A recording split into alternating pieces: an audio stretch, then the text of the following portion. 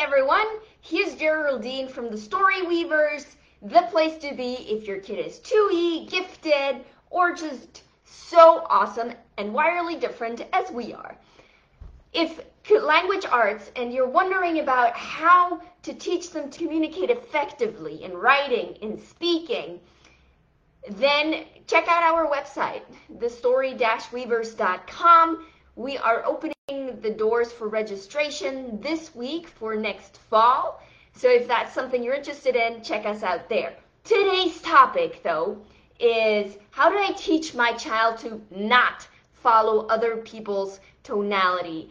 And why that is in the last couple of days, we talked about how we automatically mirror other people around us.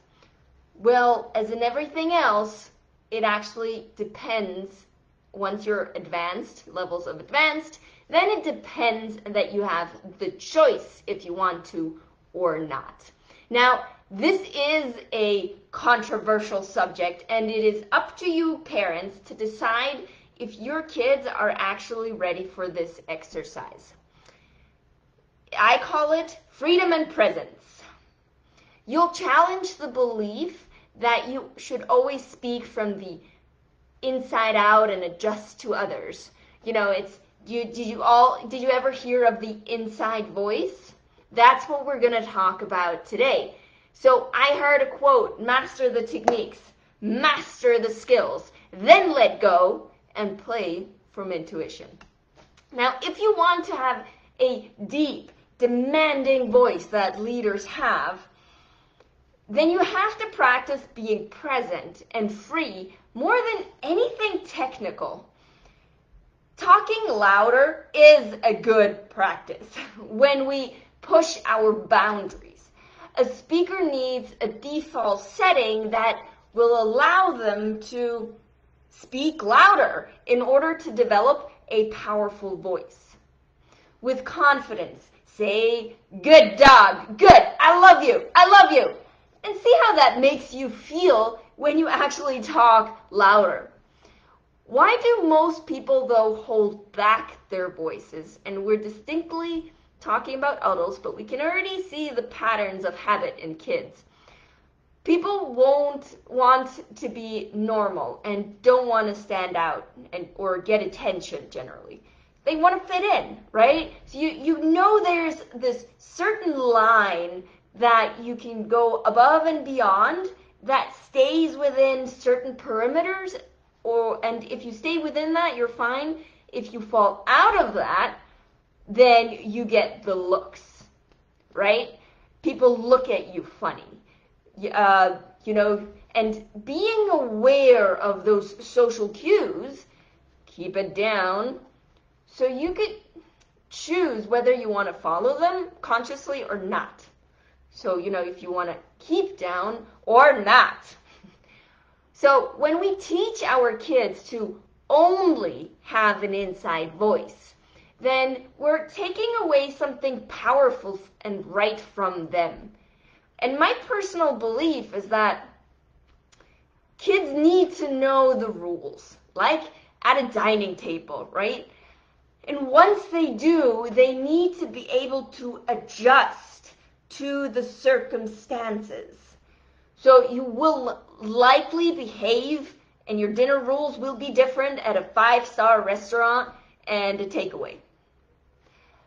Knowing both allows you to choose and adapt to the circumstances.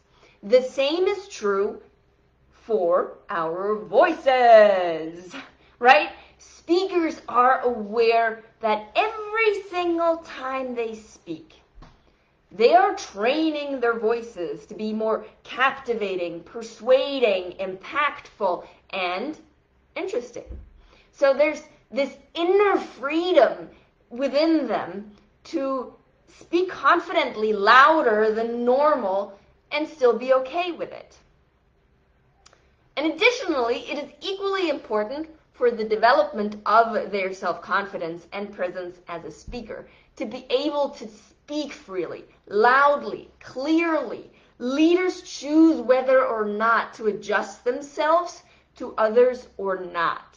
And this we need to train. This we need to let our kids speak louder at certain points in time to be able to practice this. So it's important that we allow our kids to experiment with louder voices.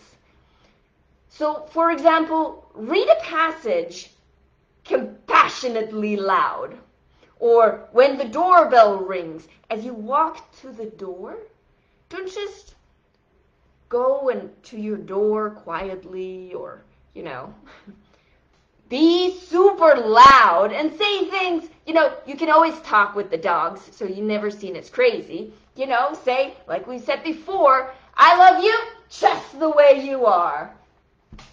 You can say it to your kid, and they'll be like, what? Super fun. So another place could be when you go in front of the camera. So while our kids, for example, inside the Story Weavers project, when your child goes in front and presents on their podcast, for example, when they go on audio or when they go on a video in front of the camera, before you get on, have them make some louder than normal noises. That way, your noise will be louder when you'll get in front of the camera, or you'll have a more distinct voice when you get on a podcast. So many speakers use this method to change even their emotional state, right? If you bark and become intense, you will feel different. What I mean by bark is literally, for example, don't call me crazy. Okay, I am crazy. Ha! But what you could do is, feels different than you're like, woof, woof. If you do that with intensity, it will put you into a different state of mind, and the kids have super fun barking at each other. So you'll experience different emotions when you talk louder. Why are most people talking louder when they're angry? Because it's a more intense emotion, right? So I would suggest, of course, staying into the positive emotions and amplifying those. Like when you introduce yourself, saying, hey, I love you. Or, well, not by introducing yourself. So you can say that, of course, but, depending who you're introducing yourself to. Although you don't have to, and, you could, and you would not mind being louder. And this will strengthen your voice and your mind. So rather than just teaching our child the indoor voice, let's teach them to be able to choose and choose wisely depending on the context. So read out passages 20% louder, in between with a powerful, strong voice, call through your apartment, or with something positive. Or, so to finish today, a study at Kent University concluded people unconsciously adapt to each other's voices' tones, a phenomenon called communication accommodation theory. So what that means is when two or more people meet and have a conversation, they unconsciously adapt each other's voice tones. And you want to practice with your child to be able to be unaffected and maintain the voice quality, tonality that they want. Because that's what charismatic people do. Being able to choose and adapt depending on the context. So that's tonality series number 2. Tomorrow we'll dive into how the patterns of emotions, how does happy, grateful, passionate sound. So you could use that. That's what we'll do today. If you have any questions, as always, comment down below.